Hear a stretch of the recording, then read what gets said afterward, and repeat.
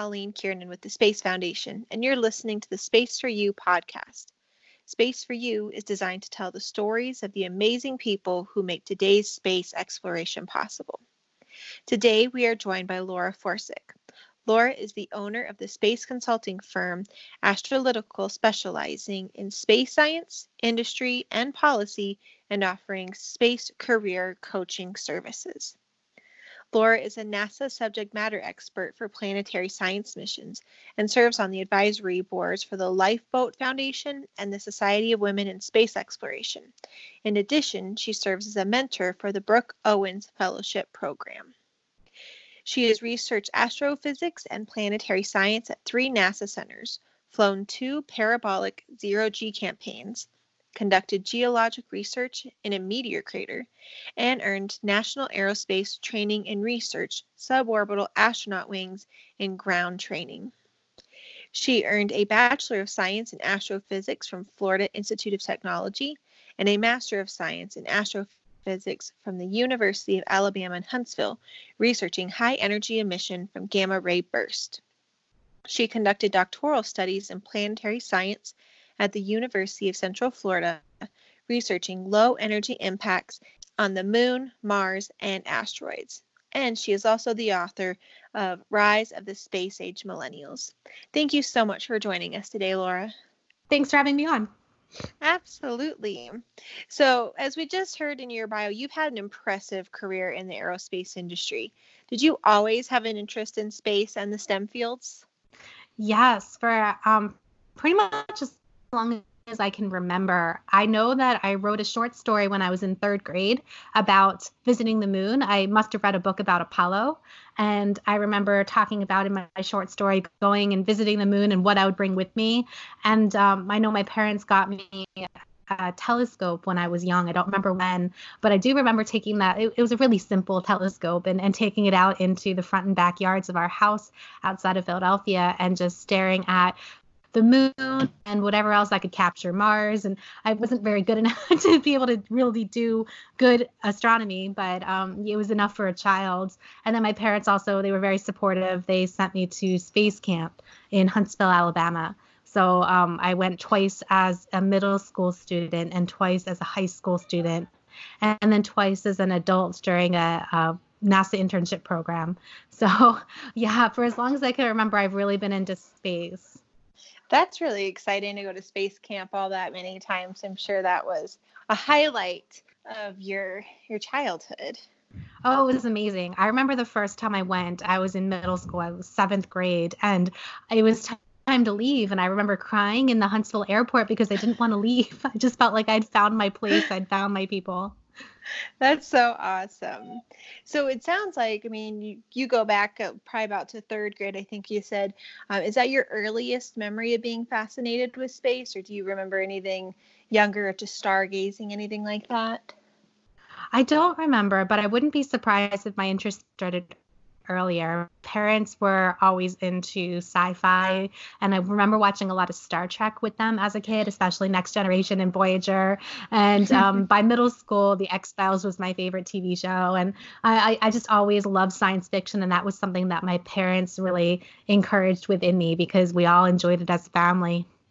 That's really great. And I have to ask, since you said there was a lot of Star Trek, would you say you're more of a Trekkie or Star Wars?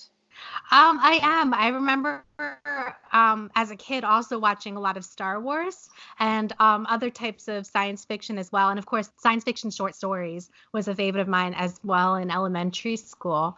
But yeah, Star Trek has always had a special place in my heart. I am a Trekkie. Very cool. So what would you say is your favorite thing about space? Oh my gosh, that's a hard question to answer.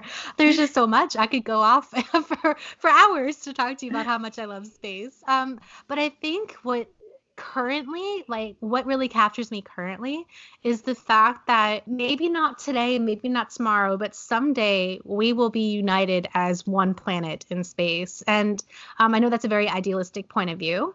And of course, there's always going to be politics and, conflicts, and we're all human, right? Human race isn't going to change, but I just love the aspect of space bringing us together as a globe, and that's seen right now in terms of connectivity. So the various satellites that have been growing over the decades bring us together through communications and broadcasting and GPS and other navigation satellites and all of these things that bring us closer together. And then more recently, you've got a lot of Earth observation satellite data that's now more publicly available. So previously it had been more of a military defense asset, and now it's grown tremendously into almost every industry you can think of. A lot of it is not things you think of that use space, like agriculture and logging and shipping and all of these, even bank transactions, like all these things that use the satellites that we take for granted every day. But it all brings us closer together because it allows you and I to have this conversation from across several United States. And I talked to some students at ISU in France earlier today. So these kinds of connections bring us together in ways that we wouldn't have previously. And then when you're thinking about maybe a few years, a decade out, and how suborbital space tourism and transportation will change the way that we travel from country to country and location to location, and how that will bring us closer together, as well as the availability of people being able to fly in space in unprecedented numbers. So we've had something like 560 some odd, maybe it's a little more now, people flying in space throughout the decades that we've been flying.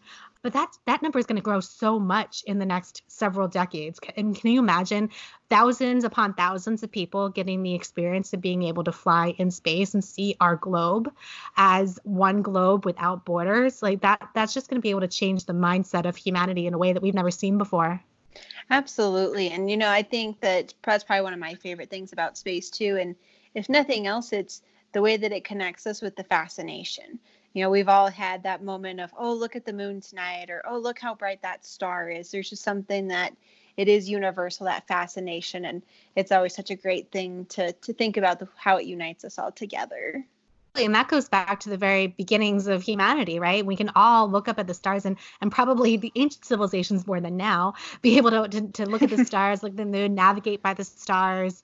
They had a much closer relationship. It's more astrology than astronomy. But the stars have been inspiring us forever. And I know as a kid, the moon was always my globe. It was my orb. I've always felt a special affinity towards the moon. And it's one thing that I think that is shared anywhere, universally. Mm-hmm. Now, we mentioned that you recently wrote this book called Rise of the Space Age Millennials. And in the book, you interviewed 100 millennials. What was it like actually conducting those 100 interviews? Yeah, that was a challenge because I'd never done anything like this before. I'm a physical scientist, not a social scientist, and I'd never considered writing a book until the idea came to me about 3.5 years ago.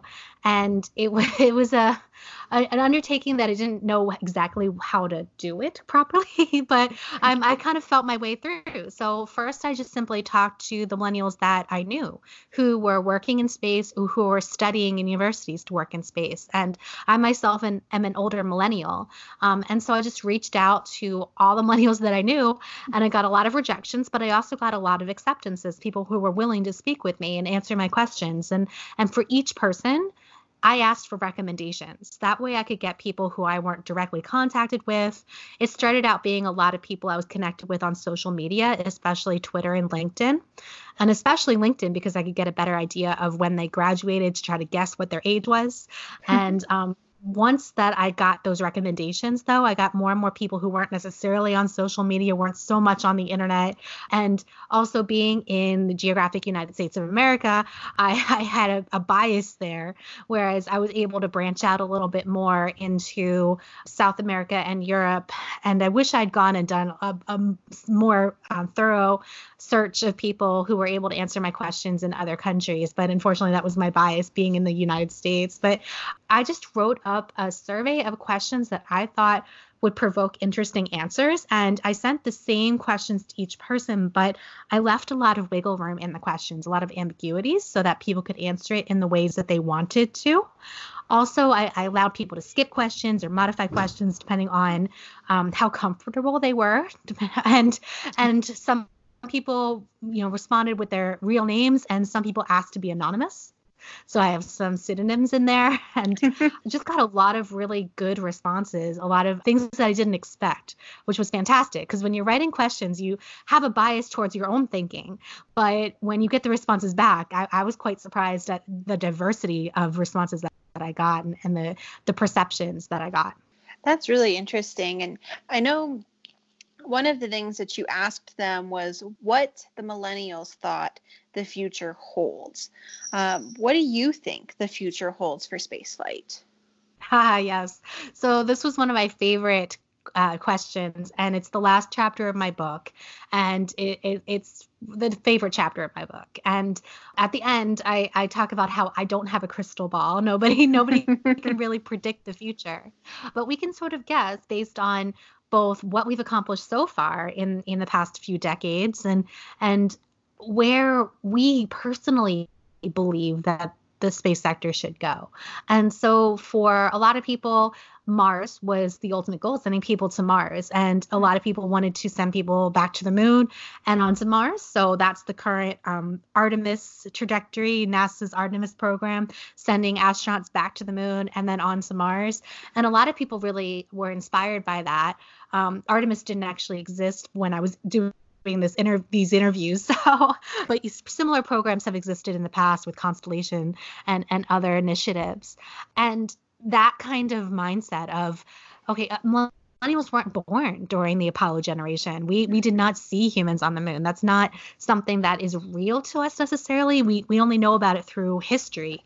And so being able to really see not just a select few of very elite white men, but a diversity of the human population of, multiple different backgrounds and cultures and genders and a real diversity of people being able to not only step foot on the moon for a short period of time, but hopefully be able to settle there. So that was inspiring to millennials. And that's something that is really realistic within our lifetimes. Whether it's realistic by 2024, probably not, but within our lifetimes, yes, I think we'll get there. And whether that's NASA or a collection of international partners or commercial industry or all three, who knows, but we'll see. And then Mars really captivates millennials. And I think it captivates a lot of us, regardless of age.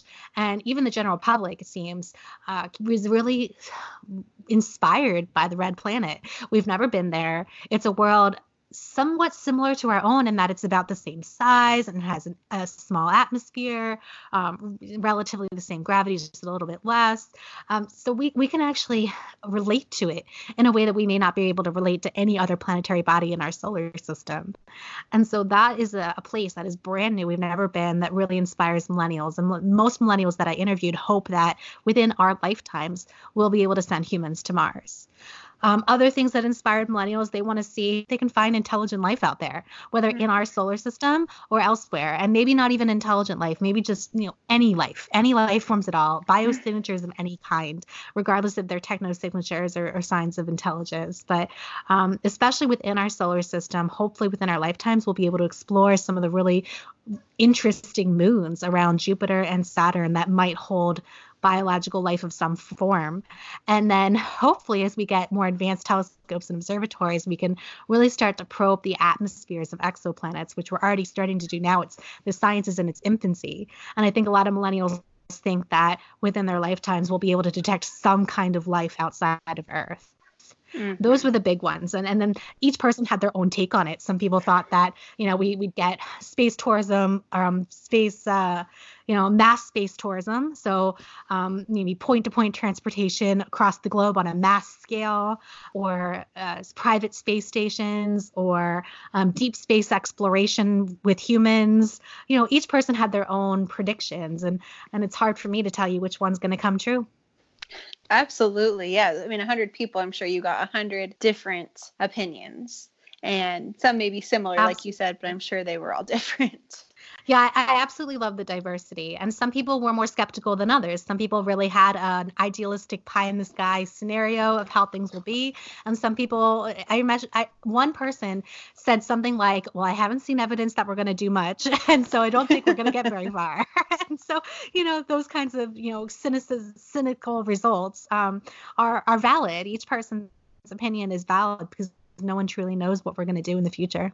Mm-hmm. What were some of the other questions that you asked?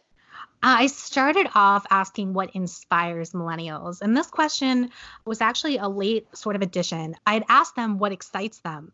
But last year, with all of the Apollo 50th anniversary celebrations of landing humans on the moon, I got to thinking how, yeah, millennials, although I'm sure a large part of us were inspired and are still inspired by the moon landings. Again, we weren't alive when that happened. So the moon landings, they really inspired a segment of the population that is older. But our millennials really inspired by that. And it turns out that for the most part, no, that wasn't the main inspiration. That wasn't the main thing that excites them. The topics that really excite millennials, and this is the longest chapter of the book, so you can imagine how many different things people talked about that excite them.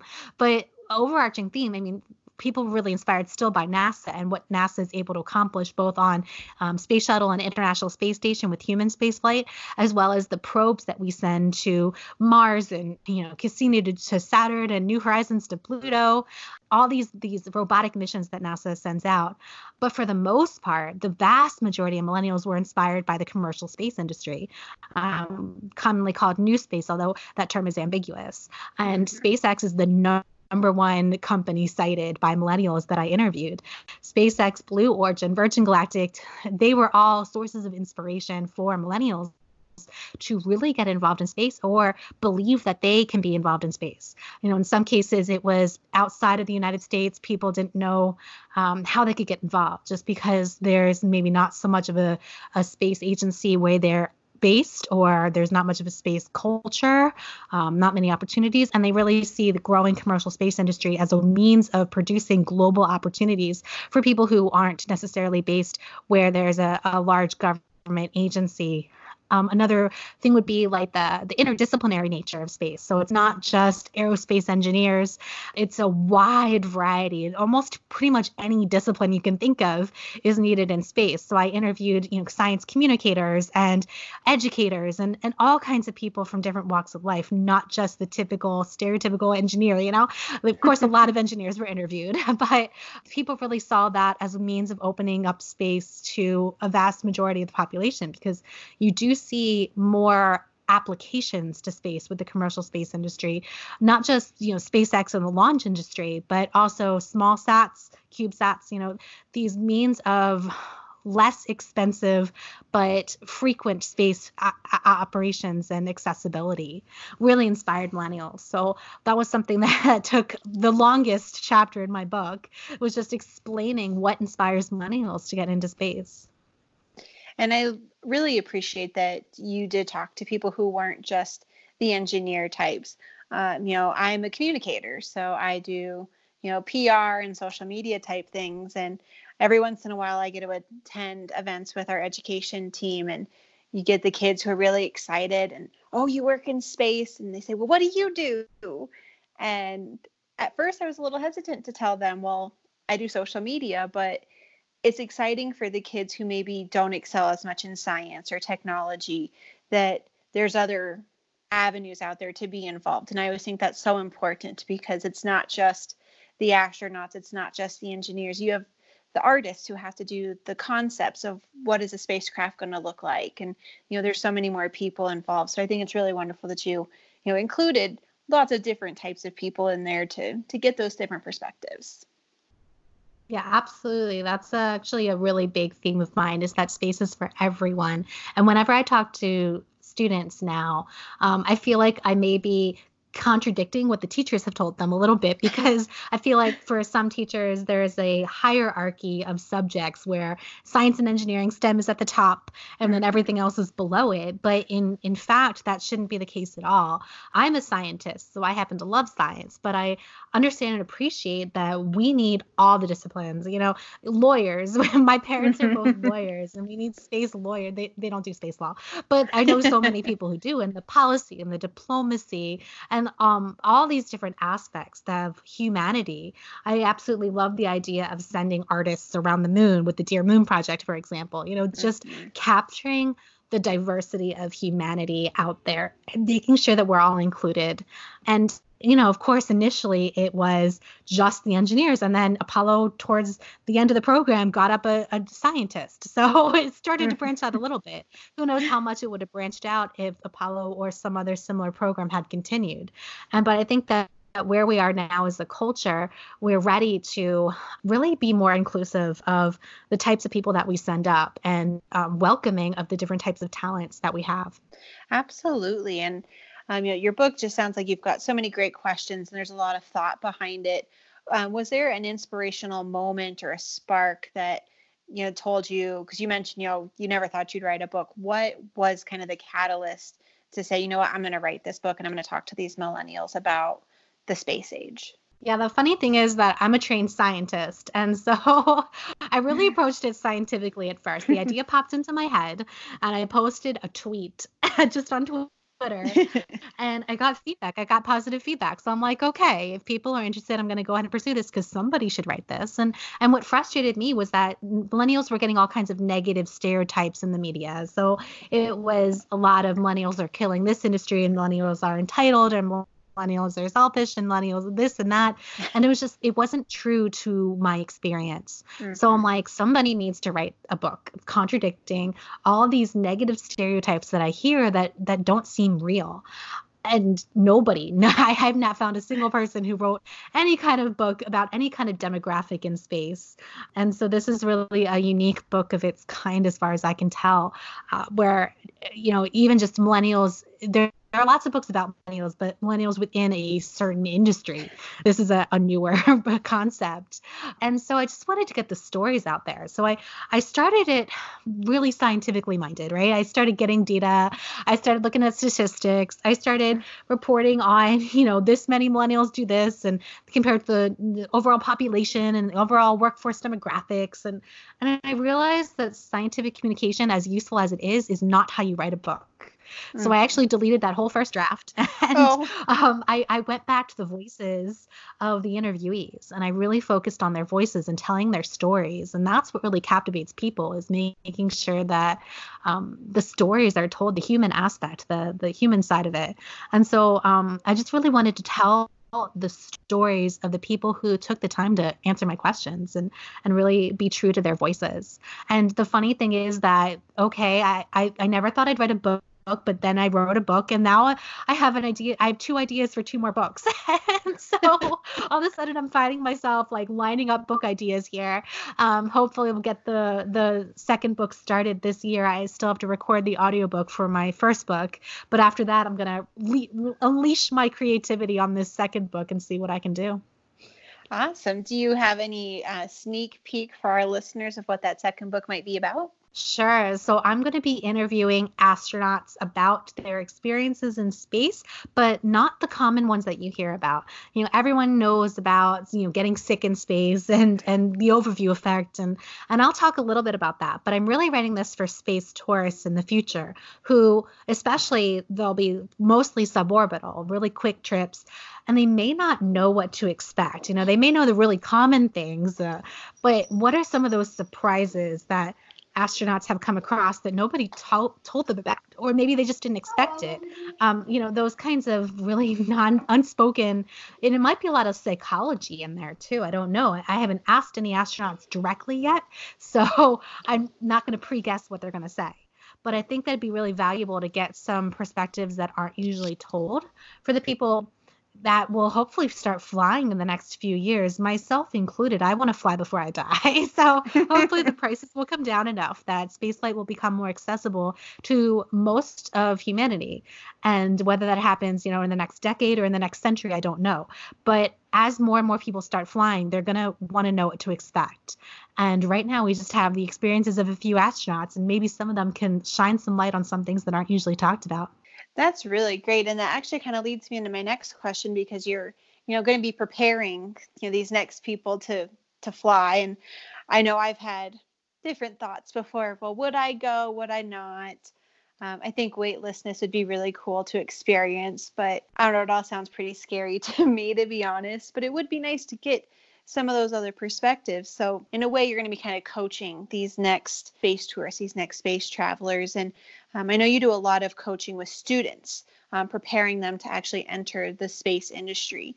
What is the biggest piece of advice you can provide someone who wants to get into this industry? Don't be afraid to go after what you want, I think, is the biggest piece of advice that at least I wish I had been told when I was a student. A lot of the time, students are raised with a hierarchical mindset of you have to do what you're told by authority members, you have to wait for permission. And when in reality, the universe rewards proactive and enthusiastic behavior. So if you are truly interested in something, don't wait for someone to give you permission. Just go ahead and do it. Go ahead and learn it on your own or take initiative to start something. I think that's the biggest piece of advice that I wish that I had gotten, because I would have probably started earlier in my studies with, just branching out.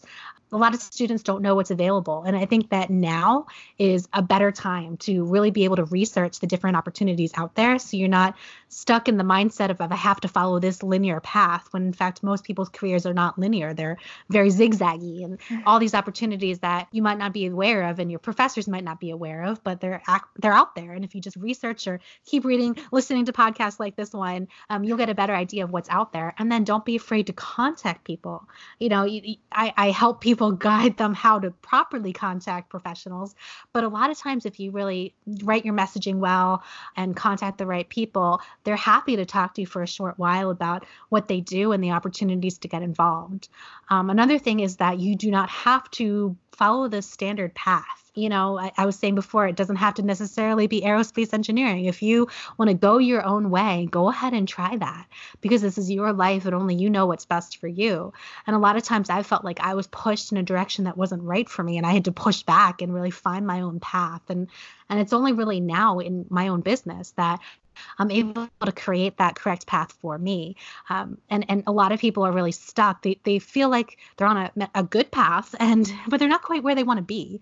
And just making sure that you course correct along the way. If you are on a path, whether or not you're in the space industry, maybe you're trying to figure out a way to get to work in space, or maybe you're already working in space, but you're not quite there yet. You don't have to follow what your boss has done or what your mentor has done or what some professor tells you that you need to do. You need to follow the path that's right for you and try something maybe a little bit off the beaten path. And there are risks there, but that's okay.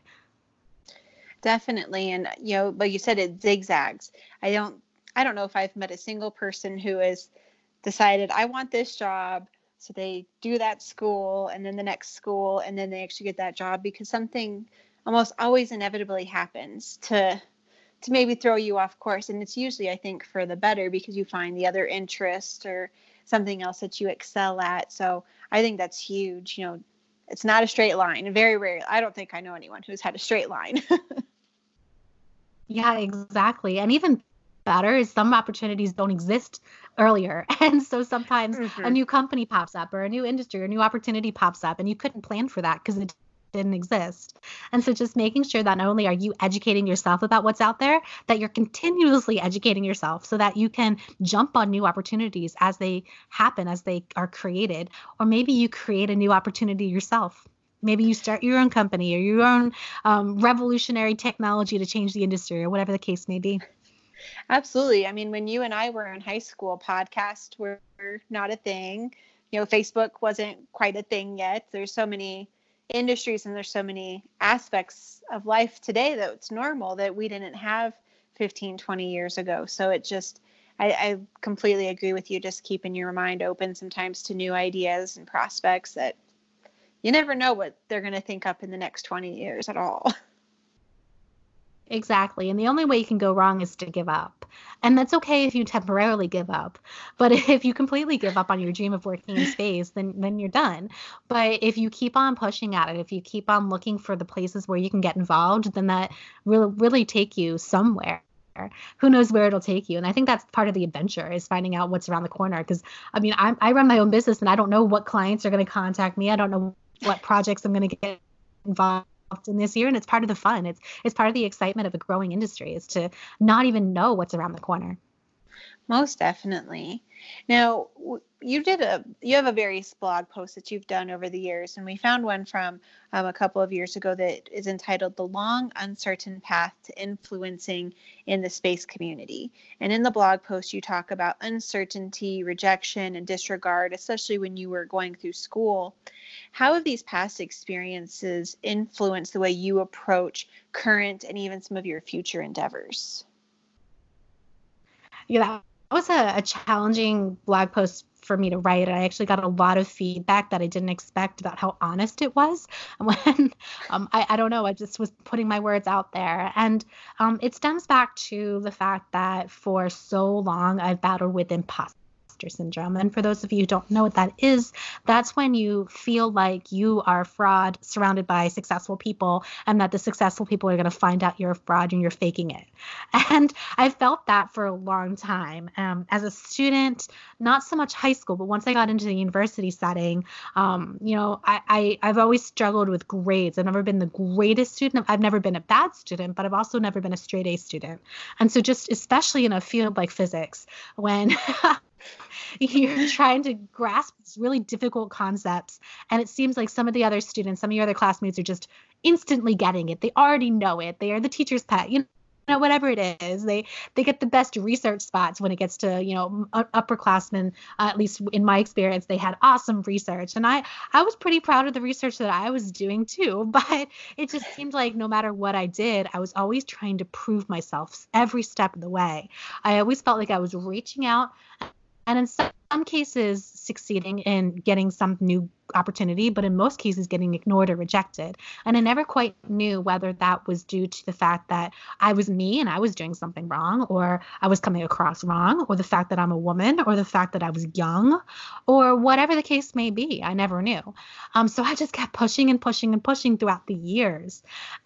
And it eventually got to the point where suddenly I'm running my own company and I'm in my mid career. And that's when I really started to realize, hey, I don't necessarily need to keep proving myself. That first year I definitely did, because that first year I was trying to prove that I could run my own company and I could have a successful company. And that first year was really tough. But after that first year of running my own company, and my company's a little over 4 years old now, I actually felt like I was actually doing a pretty good job. I was actually really good at my job. I was actually looked upon as a role model for some people. And that surprised me the most, was students looking up to me, because I was always the one who was looking up to others. I was always the one trying to prove to people more successful than me that I was worthy. And now I had people who were students or young professionals looking up to me, and I'm like, wow, how did that change? So that's a lot of what that blog post was inspired by, was that transition from being the one who was always striving to prove myself and always feeling like I was getting rejected but moving forward anyway, to being the one where now I'm in a position where I can really start to mentor younger students and professionals, and be that kind of inspiration for other people that I always saw in others and never in myself. And it's a different type of mindset. So now I have to understand that I've got some kind of limited power where I can really influence the way that others think and see themselves. And I'm going to use that power for good as much as possible. I'm going to bring people up. I'm going to uplift people. And I'm in a special, weak spot. No, that's not the right spot. I have a special love for uplifting women and other minorities that just, they don't see themselves in space historically, or they're already having to deal with sexual harassment or sexism bias, or all these things that are out there still to this day. And it's frustrating on so many levels. And I'm going to do the best that I can, which is why I'm so involved and love the Brooke Owens Fellowship. I love the fact that this organization exists. I think it's in its 4th year now. And I joined it last year as a mentor. And I absolutely adore the mission of the program to uplift women and gender minorities in the aerospace sector. And I try to continuously do that with every interaction that I have with students and young professionals. That's so fantastic and so wonderful for you, because I know when I read that blog post, I mean, there was definitely a little bit that kind of hit home for me as well. And it's, I think, so powerful to be able to overcome these things, to share them, and then become that inspiration. So I just think that's fantastic. And it's so great you're doing all these wonderful things to coach students and, to help these young women and minorities to get into a space where, you look at the Apollo and there is no one that looks like you or me who went to the moon. But we all know that that's going to be changing. And so I really commend you on that. I think that's wonderful. Yeah, and my hat's off to NASA for the Artemis program. I'm not completely happy with the wording that they use, but I love the fact that they are trying to be more inclusive of women, and they still have some issues with their astronaut application and being inclusive there. But that's where I think the commercial space industry can come in and really, fill those holes that, okay, NASA has a certain image for their astronauts, and maybe with commercial space, it can be a more broadly associated image of what humanity truly is and what humans represent. Absolutely. Well, we spent a good amount of time today talking about your book, Rise of the Space Age Millennials. Can you tell our listeners, where can they get your book? Absolutely. It's available on Amazon for paperback and ebook. It's also available on Barnes & Noble's website on ebook. They have a different ebook version. And if you go to my website, astrolitical.com, you can find autographed copies that I will send you within the United States of America, at least. So I'm very happy also to reach out if anyone wants to contact me about a specific aspect of my book. I'll just talk to you for free. I'm happy to give you any insights that I have. I already wrote up. I gave a talk 2 weeks ago before mass cancellations of conferences. I was at a conference and gave a talk about selling space flight to millennials, how companies might want to market themselves. So I have that freely available on the Astrolitical blog. And then on my more private blog, which not private, but more personal blog, I also have several different takes on the book as well, based on, millennials wanting to go to Mars and millennials, these different aspects based on the book research that I've done. Awesome. Well, this has been a wonderful conversation, and I really thank you so much for your time today with us, Laura. Thank you so much for having me. Absolutely. Well, that will conclude this episode of the Space Foundation's Space for You podcast. Keep your eyes and ears open for more Space for You episodes by checking out our social media outlets on Facebook, Twitter, Instagram, and LinkedIn, and of course our websites at www.spacefoundation.org. And on all of these outlets and more, it is our goal to inspire, educate, connect, and advocate for the space community, because at the Space Foundation, we will always have space for you. Thank you for listening.